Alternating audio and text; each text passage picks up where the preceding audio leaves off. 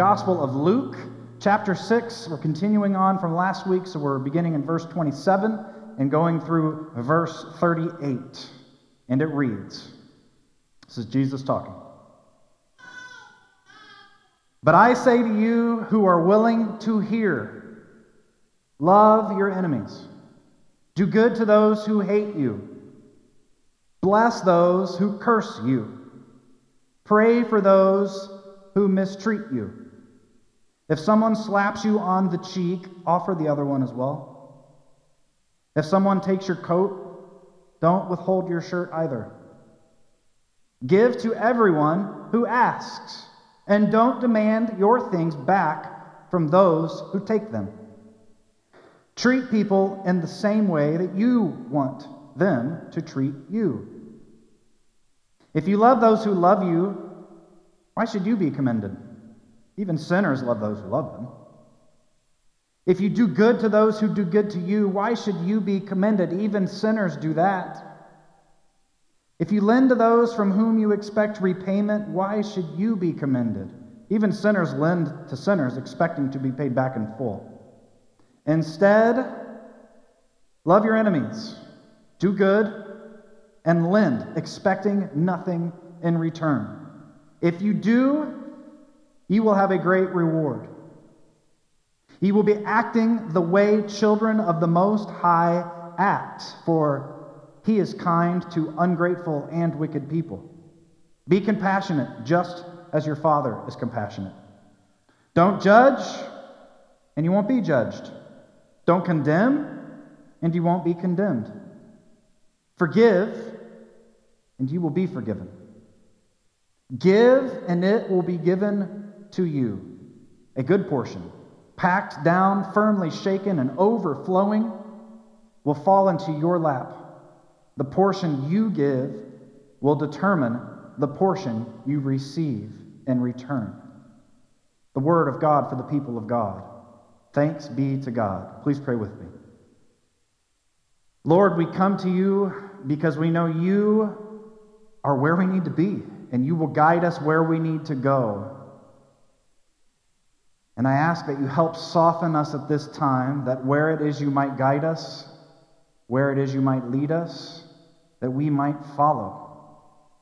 Teachings like this are hard, Lord, and as we struggle and resist them, I ask that you be patient, that you let us know that great love as we seek to follow in the way of Jesus. I ask that you speak through me in spite of me, that the meditations of our hearts may be acceptable to you in spite of ourselves. Lord, you alone are our rock, and you alone are our Redeemer. Amen. Amen. So, I don't need to say much, right? This is pretty straightforward. We got this? Ish. We do until it gets hard, yes? Yeah. So we're going to start with, I'm going to talk about identity, who you are, and how that should be where we start with a teaching like this. Because teachings like this, I mean, God gives us freedom to take the Bible and use it in all sorts of ways. And we all do that. And then maybe later we look back and go, oh, I can't believe I ever taught that, you know? Have you ever been there? Yeah? And you know what? There's going to be something you're thinking today that in 10 years you're going to look back and go, oh my goodness, how did I ever think that? You know, it's just part of the growth and the learning. We're never expected to have all the answers at any given time. Whew. Isn't that good? We are expected to know who we are and then try to follow into the way, which is why it's called a way. So this series we're on is See All the People, and we began Epiphany with a series called Greater Gifts. And Greater Gifts was focused on the gifts of the church and how we are to know that we're all necessary and needed, and everything that is needed for our ministry in the community we have. And once we've figured out that, then we go out into the community to see all the people. And that's hard. But we started the whole series just as Jesus started his ministry, which was in prayer after baptism and receiving a message from God. You remember what it was? God said, "You are my beloved Son, with whom I am well pleased." And that's the same message we've all heard at our baptism.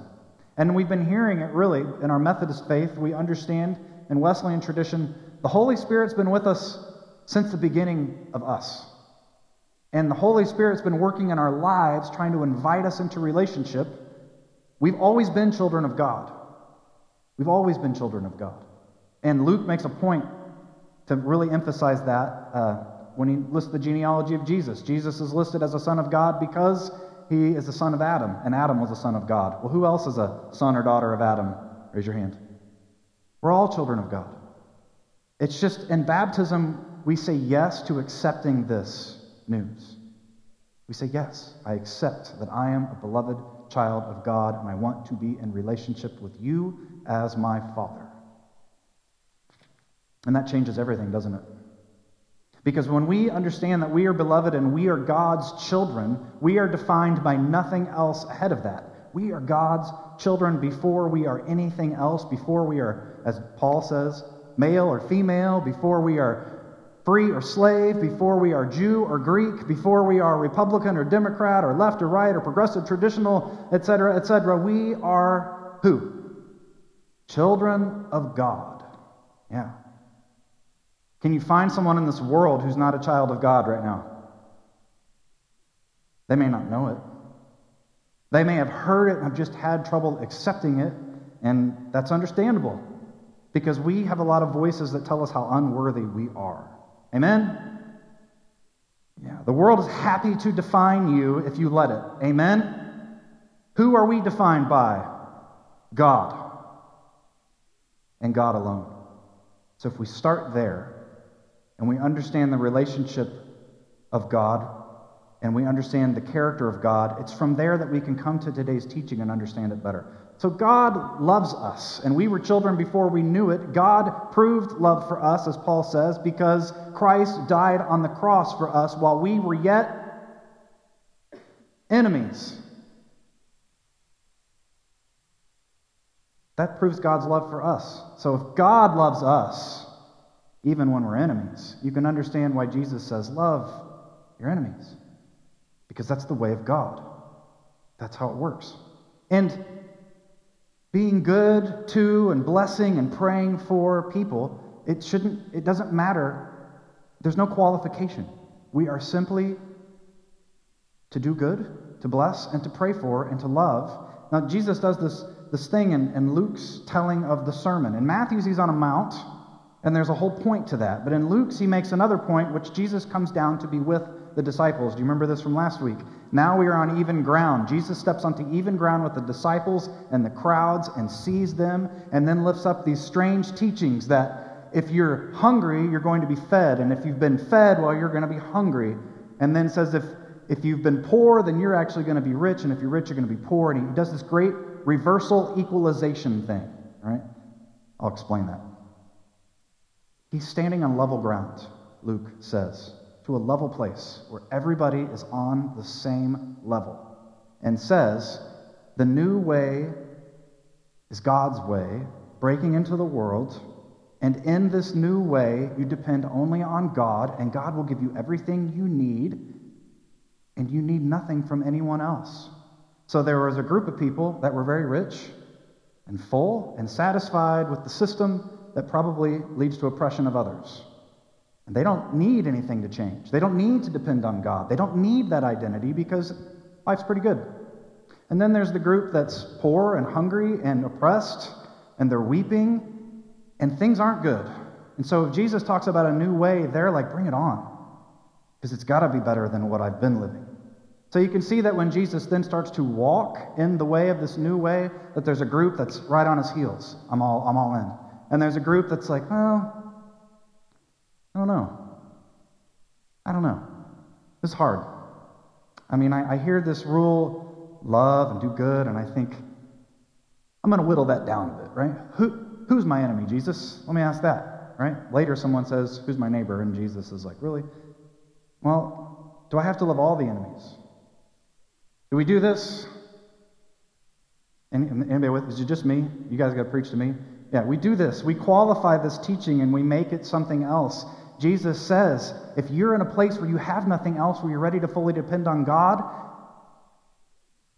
blessed are you, because it's going to be easy for you to follow into this new way. But if you are in this place where you've depended on yourself and life seems pretty good, woe to you, because you're probably going to bring a lot of trouble onto yourself because you have no need for God and you won't be a child of God, and therefore you're going to serve something or someone else.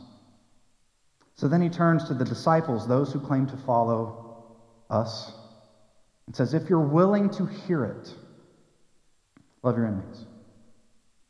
Love them. No qualification. No ifs. No ands or buts. Love them.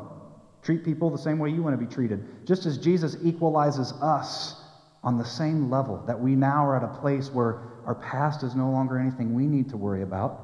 Our future is secure. Amen? Jesus says, treat everyone else that way. Those who have wronged you, wipe it away. Forgive. Release them. They owe you nothing. Your friends and your enemies, they're all of a sudden on level ground. Everyone's a child of God, and you can love them and bless them and do good things for them and pray for them, because you are no longer defined by the world that lives on reciprocation. And we do this. Somebody hurts us, we hurt them back. We want to give our membership somewhere, well, they better act like we think they should act, right? It's reciprocation. And we do this on every level of our lives, in home, in the workplace, in our relationships, in our churches. This is what we do. Someone gives you a $50 Christmas gift. How much are you going to spend next year at Christmas on them? $50, right? And if you don't, you're going to feel bad, because that's a world of reciprocation. And Jesus says that world serves some people well, but I'm inviting you into something else. No more. If you want to receive something, should you be looking to other people to provide it? No. You should be looking to God. He says, you will have a great reward. Lend, do good, love, expecting nothing. And if you do, you will have a great reward, and the reward is acting as a child of God, as God always intended God's children to act. God's kind to the unkind. God blesses the ungrateful. In Matthew, he says we bring the joy and blessing of sun and rain on both the good and the wicked, because that's God. Because God knows that every single person is a child, whether they know it or not. We know the truth, yes, and we are to live it, which means we can't judge. If you judge, you'll be judged the same way. If you condemn, you'll be condemned by the same measure. If you forgive, you'll be forgiven the same measure. And he says, what you'll be given, this portion, it's not just a portion. It's a good portion.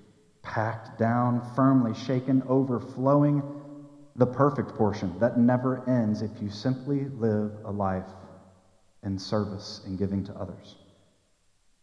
This is easy on the good days, yes? Yeah, the day that we are baptized, we're excited. Just like the day I got married, I was excited. I'm rich or poor, better or worse, sickness and health, yep, I'm in. And then,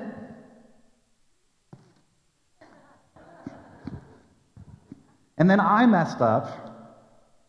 My wife's here. And then we hit the days where it got hard.